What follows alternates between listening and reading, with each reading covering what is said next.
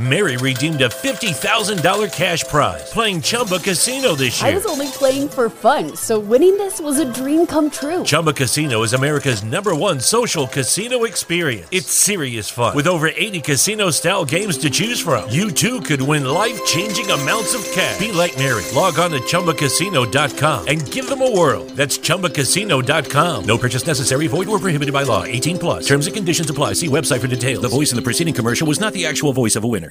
Mary redeemed a $50,000 cash prize playing Chumba Casino this year. I was only playing for fun, so winning this was a dream come true. Chumba Casino is America's #1 social casino experience. It's serious fun. With over 80 casino-style games to choose from, you too could win life-changing amounts of cash. Be like Mary. Log on to ChumbaCasino.com and give them a whirl. That's ChumbaCasino.com. No purchase necessary. Void where prohibited by law. 18+. Terms and conditions apply. See website for details. The voice in the preceding commercial was not the actual voice of a winner. In this podcast, I interview Sunny Alves Diaz, the CTO of Pixelmatic. Sunny is based and has been living in China for the last 8 years. We talked about his move from France to China, how he first got a job in gaming in China, and what the game development ecosystem looks like in China, both from a regulatory standpoint on what you can build and what you can't build and how you have to get it approved and how you distribute it to the world with the great firewall implications. We talked about his strategy using blockchain technology in games and how the future of games will look with respect to blockchain technology, not built on top of blockchain, but utilizing tools in blockchain. I hope you enjoy this conversation. Here is Sunny Alves Diaz.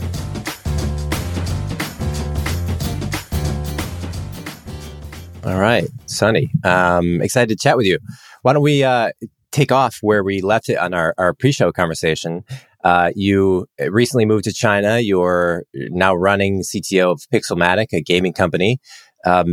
You previously lived in France. This is kind of as far as we got before, but I'd love for you to fill me in a little bit more on your background, what it's been like moving to China, joining this gaming company, and maybe comparing the industry in China to outside. I'm curious to hear from your perspective, having lived in China now for a few years, what your take is.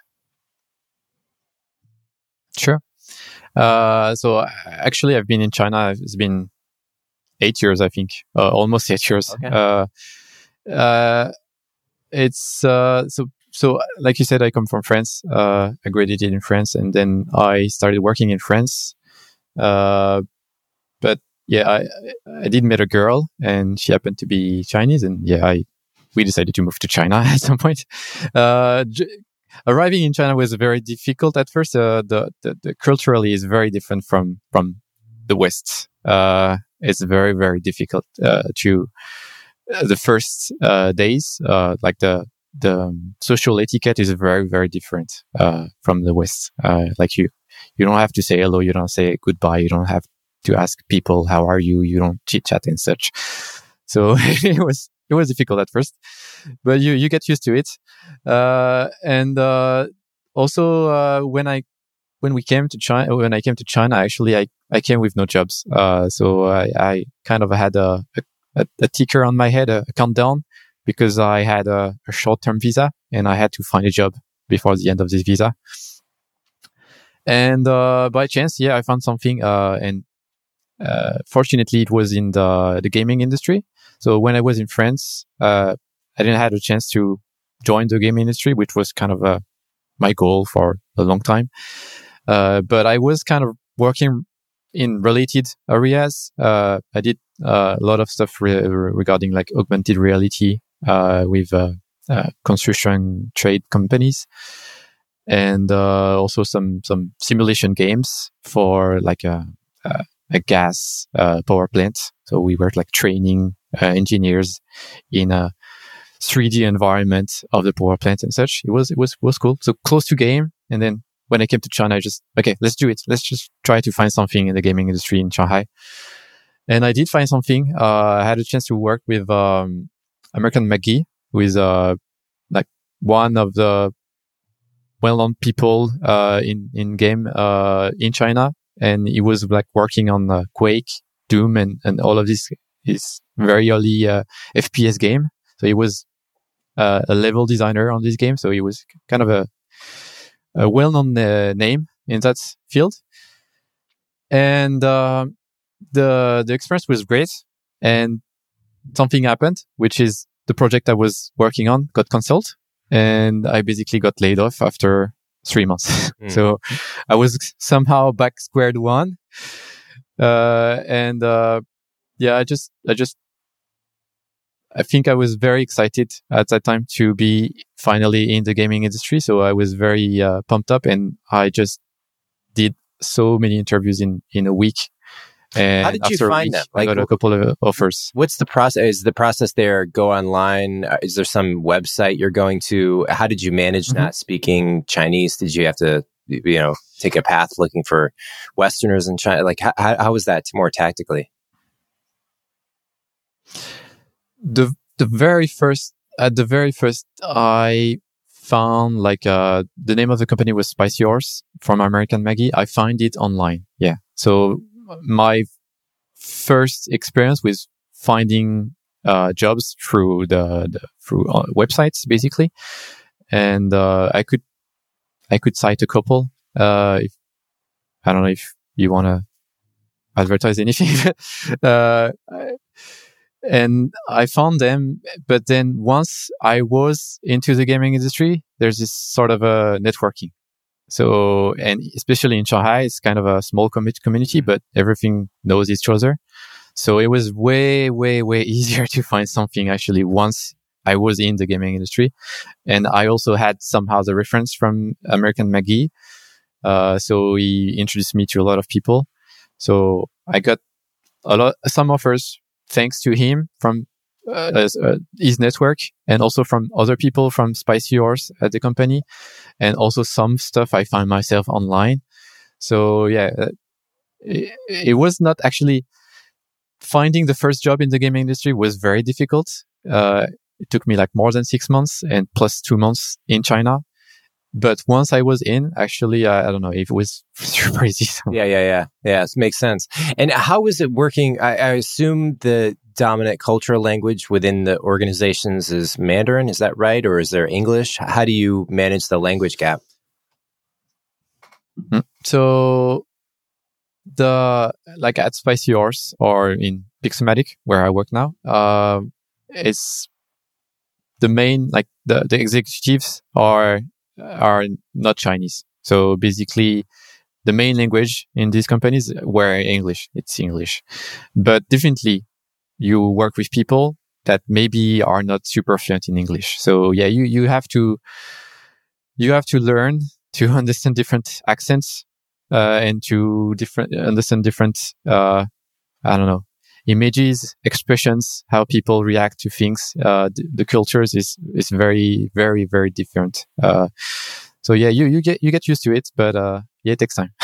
Are there a few that stand out in particular? And I'm also curious how that parlays into or affects the game development itself. Is there a certain strategy for thinking about the users as being categorically different between Chinese or not just the language, but some of the more subtleties of the design aspects or gameplay?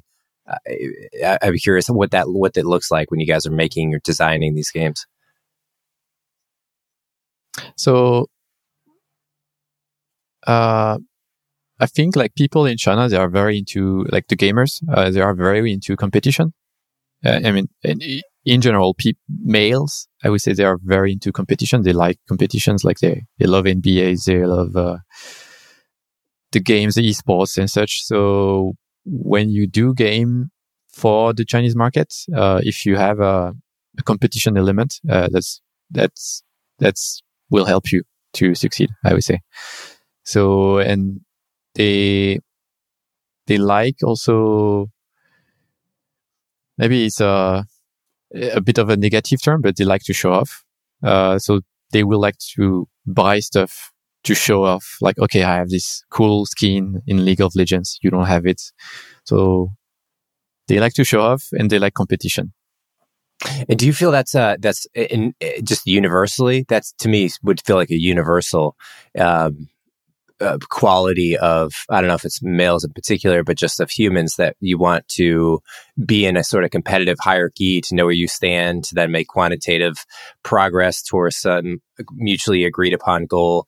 I find that attractive, and I think many, many people do. Is there a part of, you feel part of the Chinese, an example of this would be, I saw an image one time of a bookstore that had a bunch of magazines from, I think it was in Japan, but it would compare that to the magazine shelf in like an American airport. And the difference of the design is striking. There's just conceptually, there's a lot more things happening in the Japanese design. You might have, like 75 different people or images on one magazine, where typically in the West, it's like one person on the front of a major magazine, a couple pieces of text to lure you in.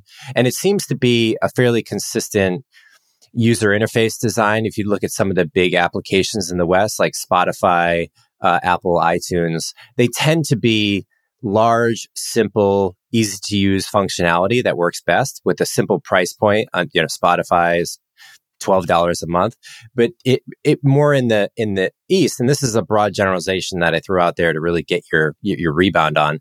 But I've seen, and YouTube is starting to go down this path where you have maybe 75 different monetization schemes on an app. And it might have like pay to send a premium content, pay to do this, pay for apparel, pay for premium messaging. And it's like, it makes sense to a user if they have progressed through the app, but it can be overwhelming if you're just thrown in there. And maybe that's just what people expect. I don't know if you in also living in China and using the different apps that are out there compared to apps that are more popular in the West.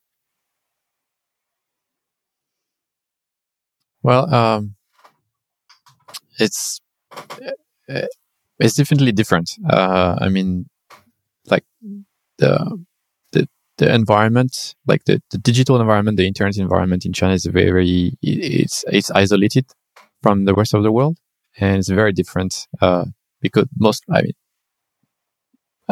because of that. It's like one of the reasons. In terms of apps, things are very, I would say, centralized nowadays. So, like WeChat, I guess you've heard of it, right? Is you do everything for WeChat. There's so many. So basically, the main function is instant messaging, right? But there's a lot of things in it. There's also like a wallet you can pay with WeChat, but there's also a lot of things about like dating, or like things like Facebook. You have a wall. You have all of the ordering food app. I mean, there's a system, a framework to build apps inside it. So it's very like one of the main apps that everybody's used, and everybody's kind of used to have a lot of things inside one place. Mm. And in the other apps, I guess also Alibaba. It's called Taobao. The version of Alibaba, like the e-commerce stuff, is also full of stuff. It's a lot of advertisement, a lot of information, and now they also have a lot of videos and live. There's so many people selling stuff live nowadays, and so there's a lot of information, a lot of advertisements. So, and I feel like it's like at least a lot more from, if I compare with Europe. I'm not super familiar with North America on that point, but like if I compare to Europe, it's very there's a flood of information, definitely, when you use the Chinese apps. Why is that? Do you think that's a happenstance? Is it completely random cultural evolution? Is there some pattern that you would observe about why that might be?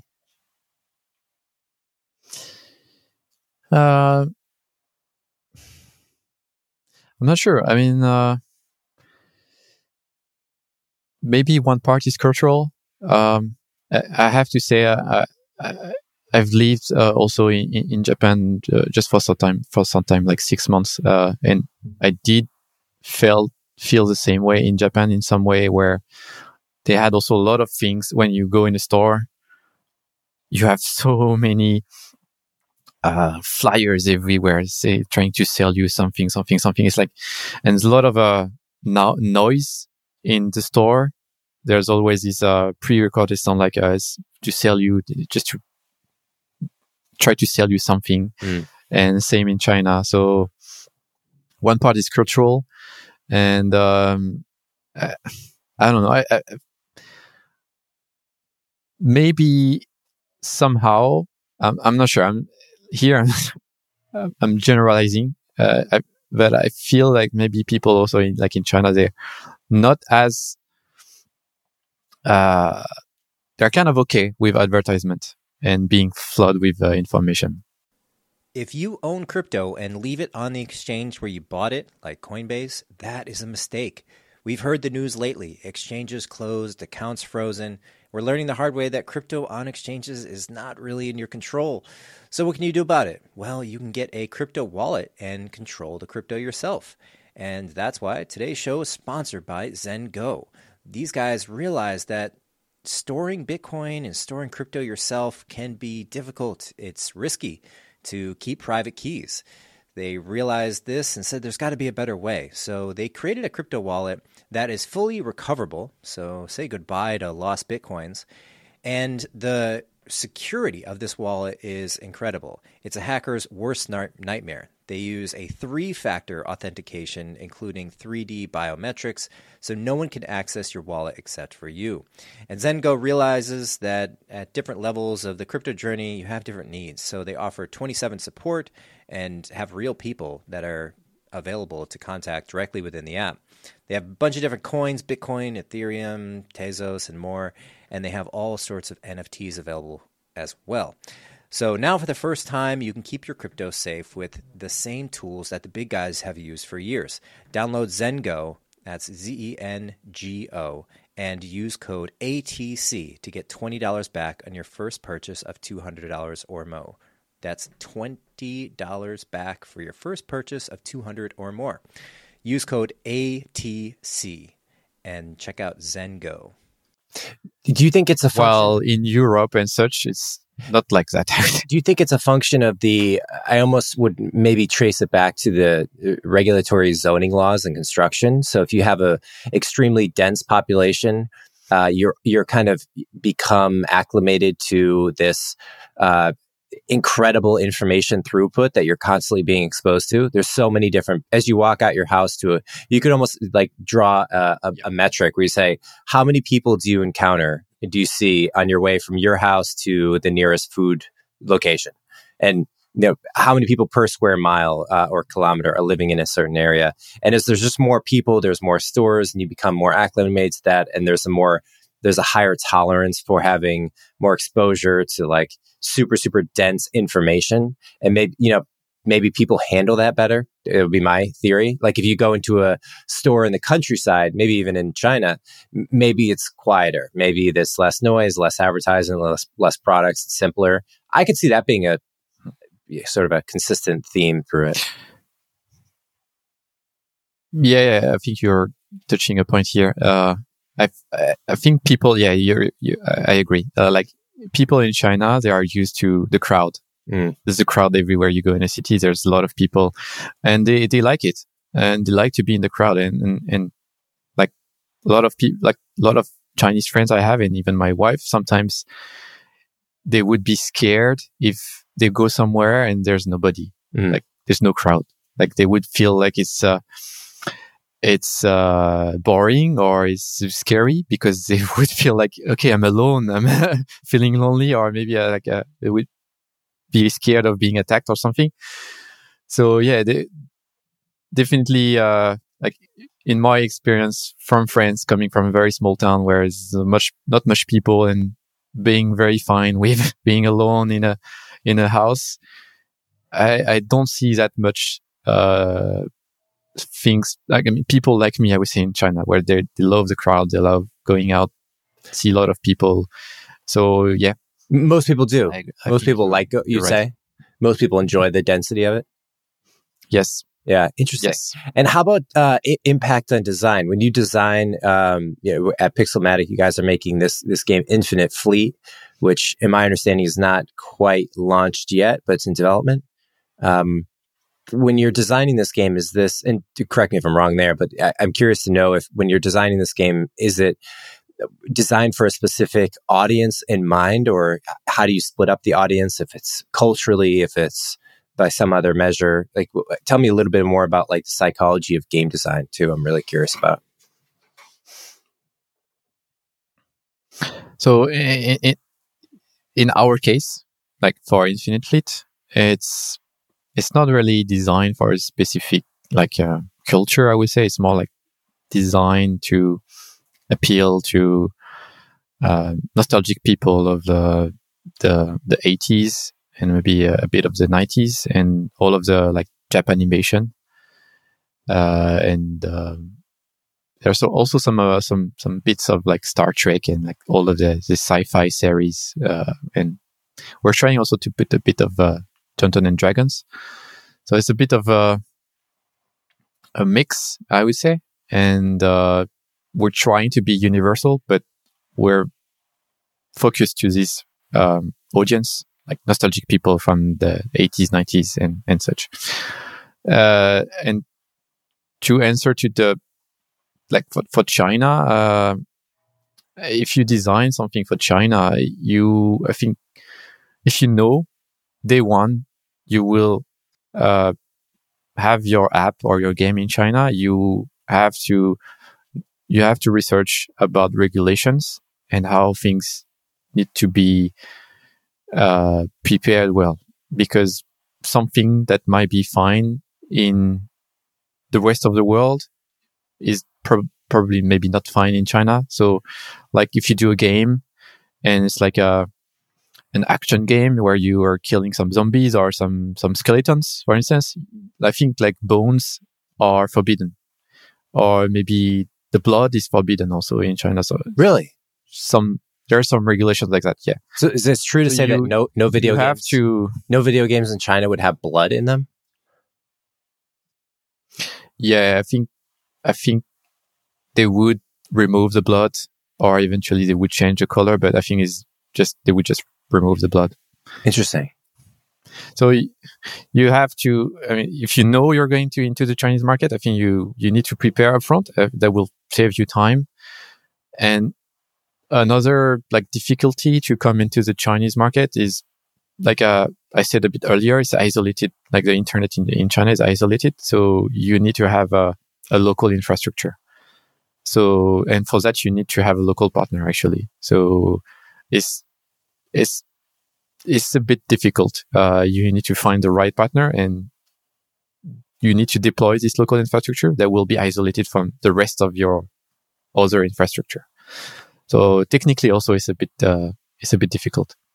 Sorry, just so I'm on the same page. So this would be, you're talking about the server. So where the game is hosted in the cloud is going to be on a particular server company in China. This, when I'm thinking of these server companies, I'm thinking of AWS, Google, Microsoft Azure.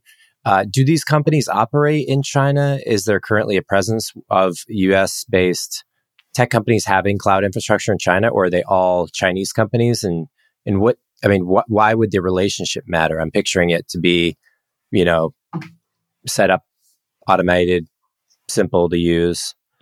Mm-hmm. So, first thing first, there's no Google. Like Google is really banned from China somehow. And there is AWS. And I think there is also Microsoft Azure. I think, I'm not entirely sure actually, to be honest, but there is AWS. They have 2 data centers in China. I don't remember where exactly, but if you are a foreign company like AWS, you want to go into China, there's very, very few options. And, maybe the easiest option is to do a joint venture. So you have to find a local partner and build up a joint venture with them on the Chinese soil. So it's not easy. Got it. Okay. So from your perspective, you're choosing different providers and you're building out the game. So you have to make a good decision with, and what are the kinds of things that matter? I imagine this is a challenge that just about every other tech company encounters because they're all going to be building in the cloud, not just gaming. Are there, I'm just speculating here, but are there things that like, backdoor loopholes to governments that are concerning, or potential internal policies of the cloud provider that they might shut you down if you have blood in the game automatically? I don't know. Like, tell me what you usually think of.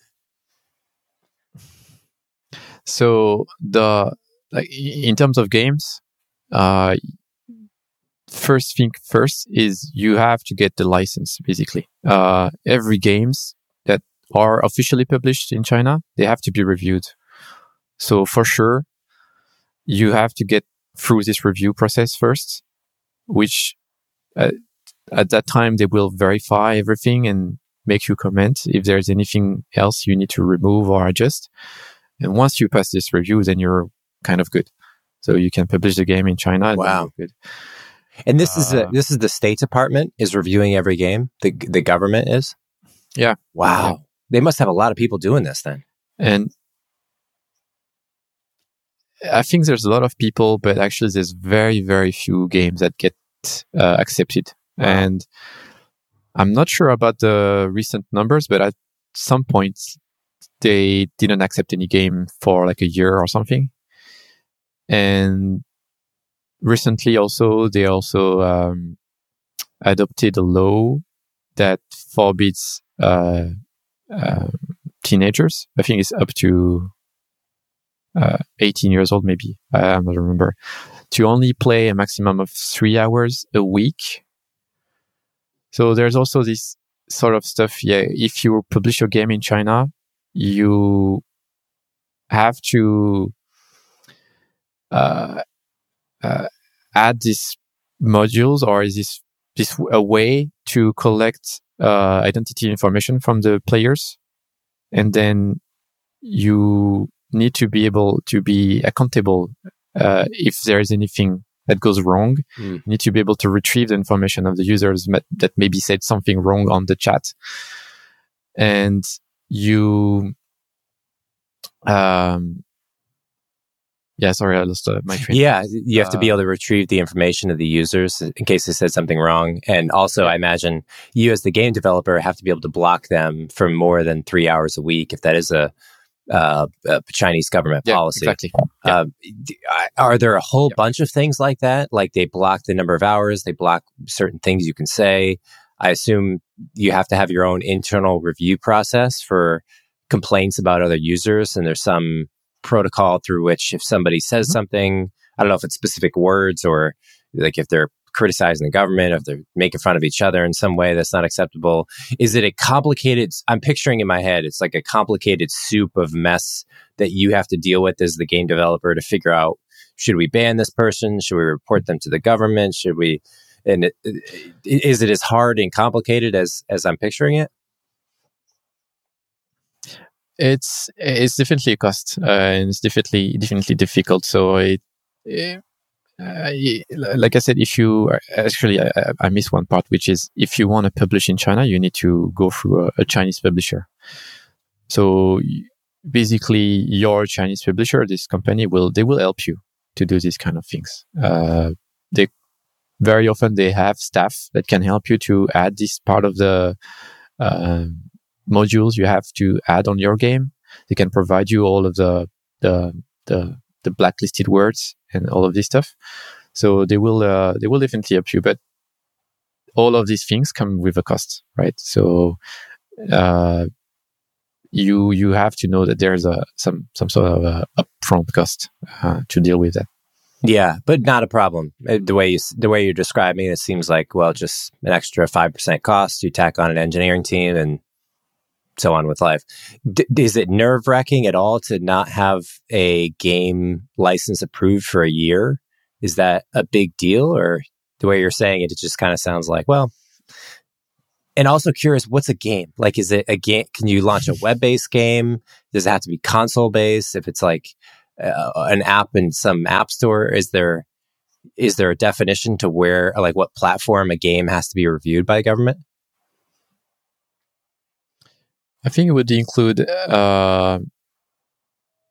like PC games, console games, mobile games. Maybe not all mobile games. Let me think. I mean, mobile games, yeah. Maybe you can go through without getting the license. I think you could find your way somehow. So is there a, if you really want to be like featured on the top of the Chinese app stores, I think it's kind of a requirement, I would say. Yeah. And is there a bottleneck to games? Do you see like some impact where the gaming environment is somehow constrained by only a few games? People aren't getting access, or they're backdooring into games in the West through VPNs and other ways? Yeah, I mean, the gamers, they find ways. Yeah. That's true. And, but it doesn't work every time, right? And the finding ways comes with a cost also. It's like if you want to play a multiplayer game, then you won't have maybe a good experience. So maybe it's better just to play on the local version. Yeah.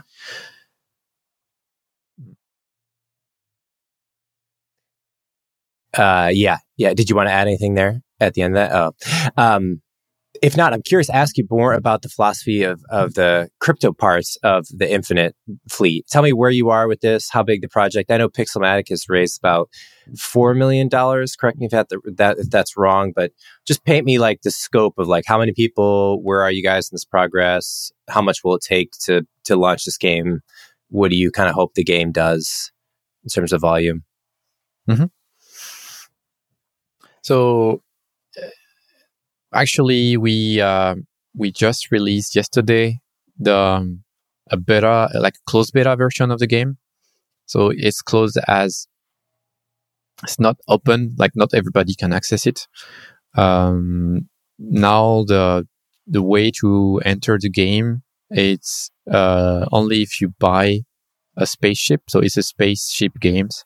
You have a fleet of spaceships, and you are part of this like military government that is trying to save humanity from some bad aliens. It's a bit cliche, but there's more to it. And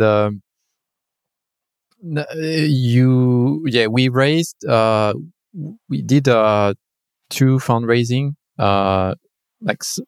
We didn't go the traditional way. We went with an STO, so a security token offering.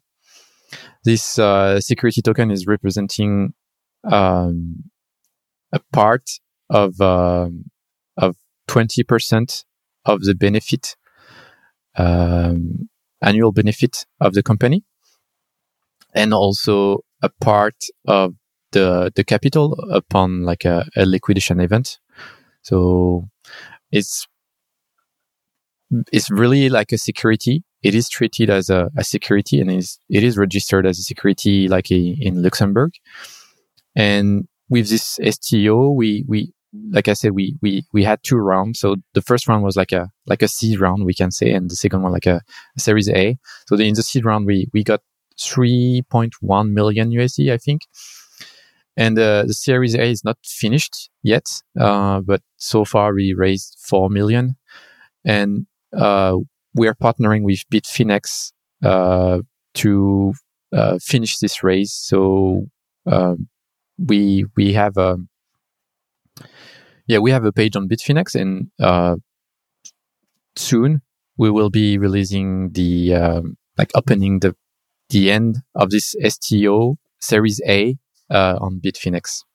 And we're also so Bitfinex is for Europe. And we're also partnering with INX in USA. So the the project started like a while ago, actually, like in 2016, if I do remember. It's really like the dream project of our CEO, Samson Mao, which was also the ex-CSO from Blockstream. And it's really his dream game, his baby. And we started from a very simple version, I would say. We started with prototyping, and we actually tried stuff on mobile first. And we've also built a first trailer that would just give the overall art direction and where we want to go, and like give a taste of the game to people that would watch it. And with that, yeah, we've been able to do this first STO, and then after the first STO, we've been able to build a much bigger team. So at first we were like 10 people, even less, working on the game. After the seed round, we've been able to increase to almost 40 people, and we released an alpha version that was also closed, so it was also accessible to a few people. And just now, yesterday, we released. So I'm sorry, I'm a bit tired because of that. Also, I released this closed beta, and now we are going on to a 2-month cycle. So every 2 months, we're going to release new updates on the game. And so now, to speak about the crypto aspect about the game, the philosophy behind it is that we didn't want to be a blockchain game. There's a lot of problem with like blockchain games, and I can mention like what's his name, CryptoKitties, where when they launched, there was so much hype in the beginning that they basically congested the Ethereum network. And it's a bit of a pity that a game could put down a network of payment, right? So if you imagine you couldn't use your Visa card or something because there's this game that's crazy, very simplistic, terrible. But you can't play the game, right? Would just take down the flaw is the design of the crypto network. Mm-hmm. And there's in terms of gaming also, if you're on the blockchain, you come with all of the constraints from the blockchain. So everything is slow. Everything require a cost, right? If you want to do something, you need to pay a transaction. You need to wait 10 minutes on Bitcoin. You need to wait maybe 20 seconds, 1 minute on Ethereum or on some others. So it's not made for much game, like and especially like in our case where it's a action strategy game, so it's a bit actiony. You need to do some quick reaction and such. So if you were to wait some time between two actions, it would definitely kill the game. So we took the decision that we want to put crypto in the game, but we don't want to be linked to a blockchain. We don't want the impact and all of the slowness that can come with a blockchain to be on the game. So how we designed it is that it's decorrelated from the game. And what we have is we have two things in terms of crypto things. We have a currency, which we call the INF token, which will be distributed to players through the participation in the game. So in the game, as I said, it's a spaceship game. So you will partner with other people and you will take on missions. So it will be a bit like the raids in World of Warcraft, for instance, where you team up with people and you go do some sort of, not dungeons in our case, but some missions. And then at the end, you have a reward that they will be shared by everybody. And we will have not guild systems, but we call them divisions, but it's basically guilds where people will team up all together and share the pot, and maybe guilds will be able to own space stations, own planets and such. So this currency will be distributed to people through the participation, winning, earning the missions. And then when they have this money, they will be able to use it and spend it into the player-to-player or the peer-to-peer marketplace. So in this marketplace, every player will be able to list a ship that they have for a certain amount of this currency, the INF token, and the other players will be able to shop these ships and basically exchange. We're also considering to put some other stuff like parts of ships or some items.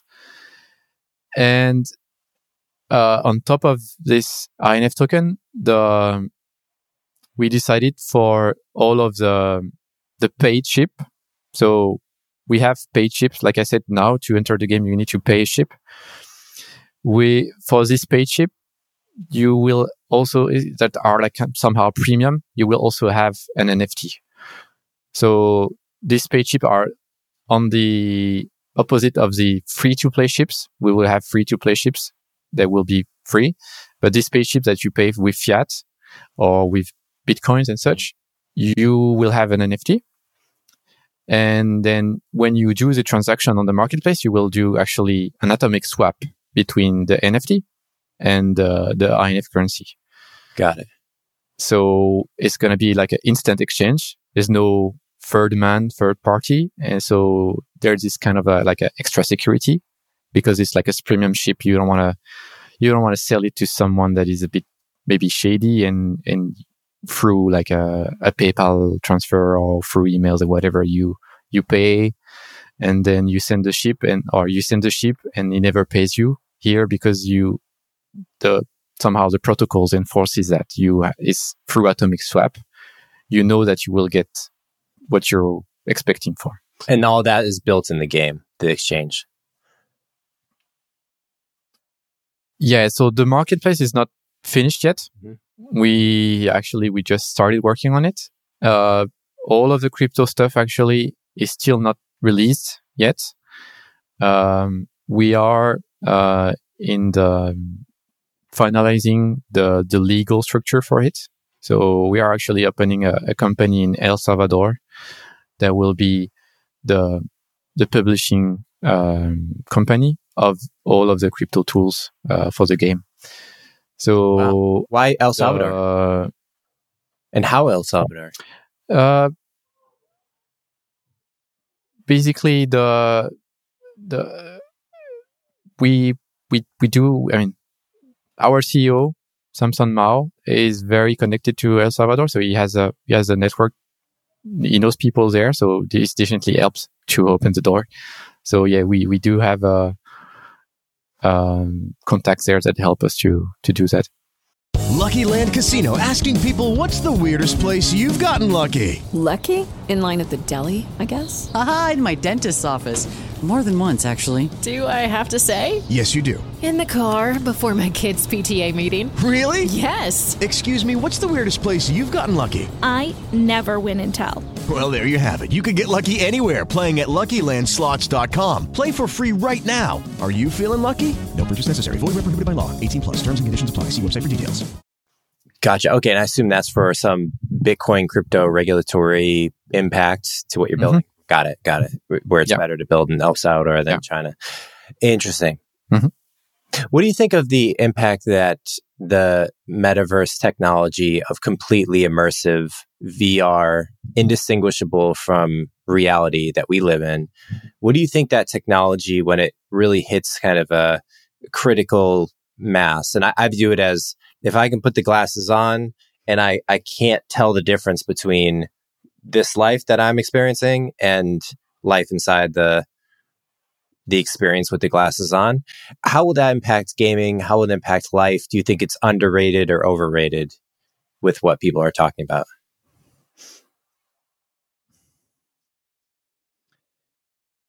That's a good question. There's definitely one thing that is for sure is that games are more and more immersive and more realistic. If you look at the latest Unreal 5, I don't know if you're heard of it. Unity, their engine.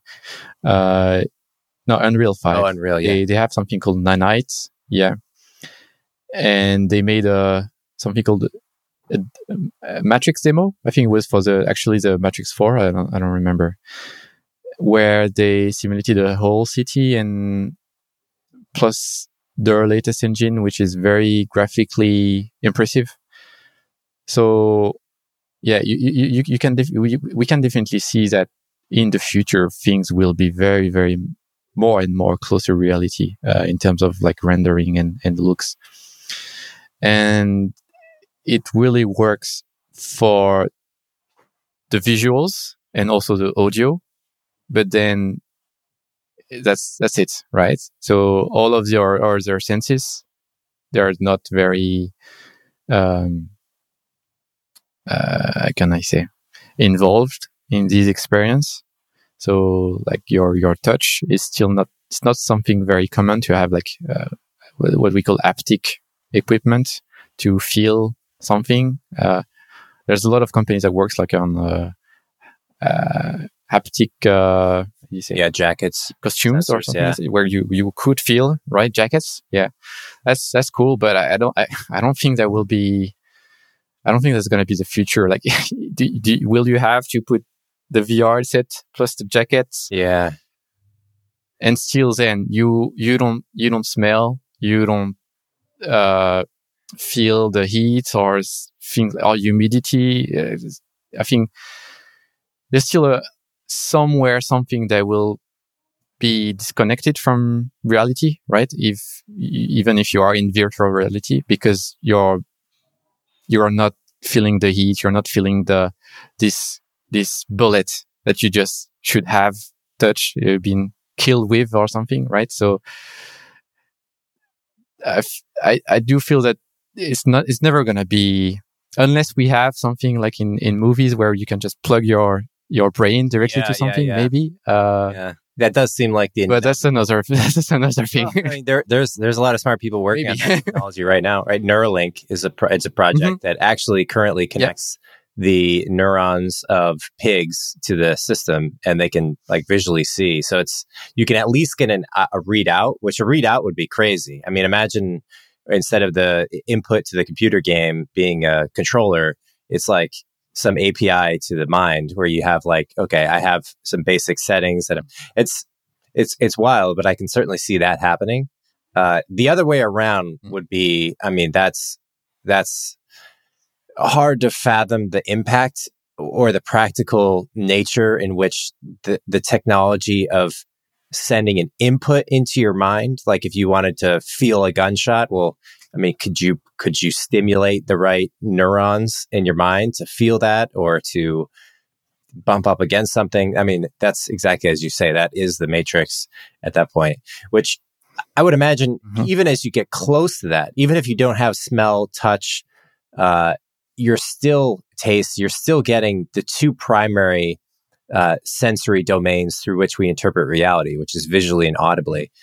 That to me seems like, I don't know. I mean, do you see it as just being a straightforward path of like, oh, games will get just more immersive, or does something like categorically shift when you get to a game design that's indistinguishable from reality? Like an example might be people start to care less about base reality. Like they're totally captured into this new world. I don't know. We're kind of getting into the realm of science fiction a little bit, but it's not far off. So we're kind of like touching the subject of metaverse almost, right? Yeah. But it's like, it's strange because it's creeping up, right? It's at one point it's far away, but the other point it's like, you know, how far away is it? And there's gradual steps on the way there. Yeah, I mean, I think it's probably already the case somehow. And I think maybe myself, I'm already somehow in that case, in the sense that I I grew up with internet. I would say as a teenager, I was really into internet, and internet has always been a part of my life. And I'm not saying that I'm not not leaving my house or something, or like a very introverted guy, but I do definitely prefer the life on internet compared to the reality, because the thing that I like in internet is there's no frontiers, there's no barriers, there's no how do you say prejudices. So basically, when I think of internet, I always think of when I started using internet, where it was just nicknames. It was only chat. You were chatting with a nickname. You don't know if it's a woman, a man, other age, or anything. You're just chatting with a person, right? And that's the thing that I like, and that's definitely the thing that make me stick into internet and kind of like prefer the internet life compared to the real life, because in real life, to be honest, you can be impressed by someone because he's just a bit taller than you, and you won't be able to be yourself. Maybe you will be a bit intimidated by that person, or maybe because there's a lot of situations where you feel that, I don't know, it's life, right? But on the internet, it's so much easier. I do agree, because it's just nicknames. It's just mind talking to another mind. And what you're describing here, I think, is already happening with just internet. It could be just text, mind talking through emails or through chat, right? So going into the metaverse, going into the 3D, yeah, definitely, I think it can go into that way, and it can maybe hook more people. But I think it's already happening right now. Do you see a potential danger, or do you have a potential prediction about the way that the internet community is developed as it pertains to the Great Firewall? I mean, if China is completely locked off, such a large population of people, and there's so many smart people and so much going on there, that it's almost like it's like a big Bitcoin fork, where, if it's separated for long enough, then merging conflicts happen. Do you see, like, how do you sort of project, are VPNs the future, where people are just kind of getting through, and then like connections are happening, so there's enough cultural pass through? Do you see it going the other way, where it's like a completely different world developing in the internet in China versus the rest of the world? Yeah, there's definitely disconnect, like I said earlier, and I think it's not just China. I think there's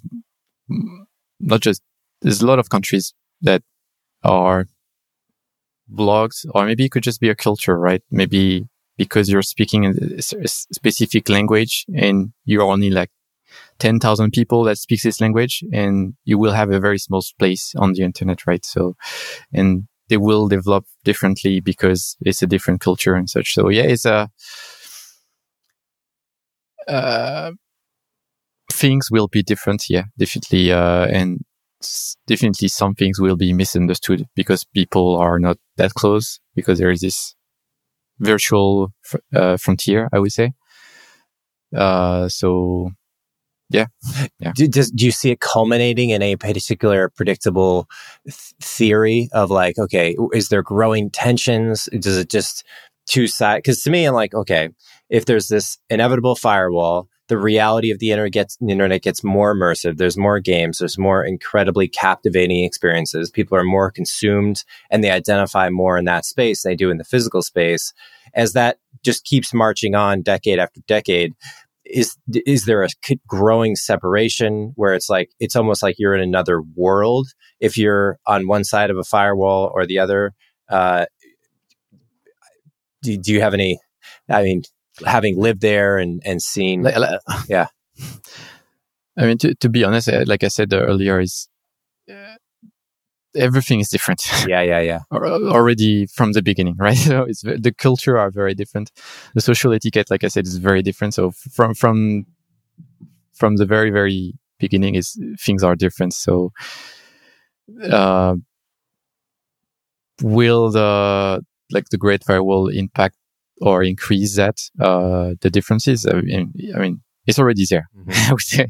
Yeah. So it just maybe it slows down the communication or the throughput. I don't know. Throughput, yeah, maybe the connections between the cultures. Yeah. Well, I hope it remains peaceful. I hope it's used as a tension that can grow almost the polarity of human creativity, and that the things that do get through are in a way I could see good ideas being shared on either side. It's like I'm almost picturing like if you have two non-connected lakes and you have like different biological systems in those lakes, you have different fish, different birds. Eventually, there's more. Like there's not a lot of crossover. Every once in a while, a bird should fly over to the other lake, but they're so far apart that there's independently creative design process happening. The fish look different, the birds look different, the different patterns, and maybe that's a good thing. Maybe it's just a world of more unique creativity. That would be the optimistic perspective. Yeah. But regardless, Sunny, congrats on the progress with Pixelmatic. Do you want to throw it anywhere where you are personally on the internet? We'll have links for all the Pixelmatic stuff in the show notes, but are you tweeting or writing anywhere you want to put out?